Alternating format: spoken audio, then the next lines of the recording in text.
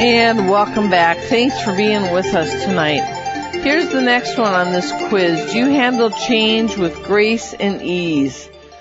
I'll tell you, there's a lot of people that have life in a little compartment boxes and they want things to happen a certain way and they have zero ability to flow and change and they want things to be certain ways or they throw fits. And I'll tell you, when you are in that kind of a way of being, you will tend to bring to yourself all kinds of stuff that keeps slamming you so that you learn how to handle change with grace and ease. Change is not an accident. It's on purpose. Well, you know, God wants to evolve, so all there is change. So when we fight change, we're fighting the natural wave of the whole universe. I mean, how do you think that the whole universe can be changing, but you just stay there in the same spot? I mean, it's pretty silly, actually. Yep.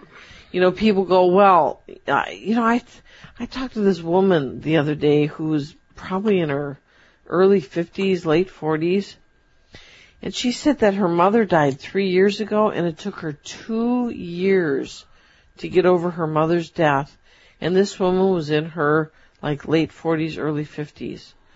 And, you know, it just struck me. Well, that's a painful round. Yeah, it's like, you know, everybody dies, and when we're so not owning ourselves that our parent dies when we are 50 and it slam dunks us so hard, how much are we not owning ourselves to be so affected by a parent dying?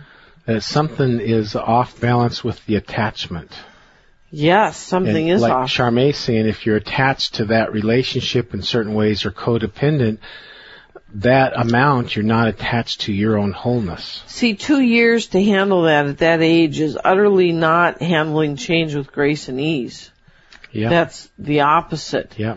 And you know, you want to notice what things in your life you go, well, if my husband or my pet or my child or my whatever, if any of that died, I mean, I just couldn't even live with it. See, that's not handling change with grace and ease. You know, at some point all of us get called back to God, and that's that. So who's left has to learn how to handle that with grace and ease. If you can't, you want to take a look at what's going on inside of you that you need to work on so that these things you can handle with some grace and ease. We're going to have some interesting programming the next couple of weeks.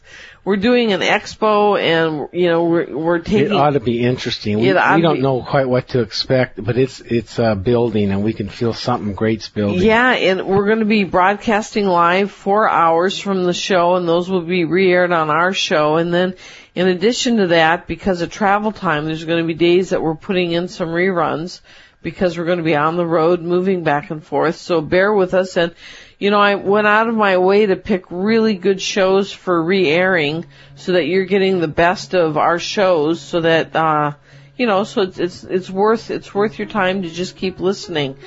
It ought to be very interesting. These are women who really care about humanity and Earth, and they're very good people. So it ought to be something. We have not done this before, so we're going to be there next Thursday, Friday, Saturday, Sunday, and the shows will be airing in the evening as well.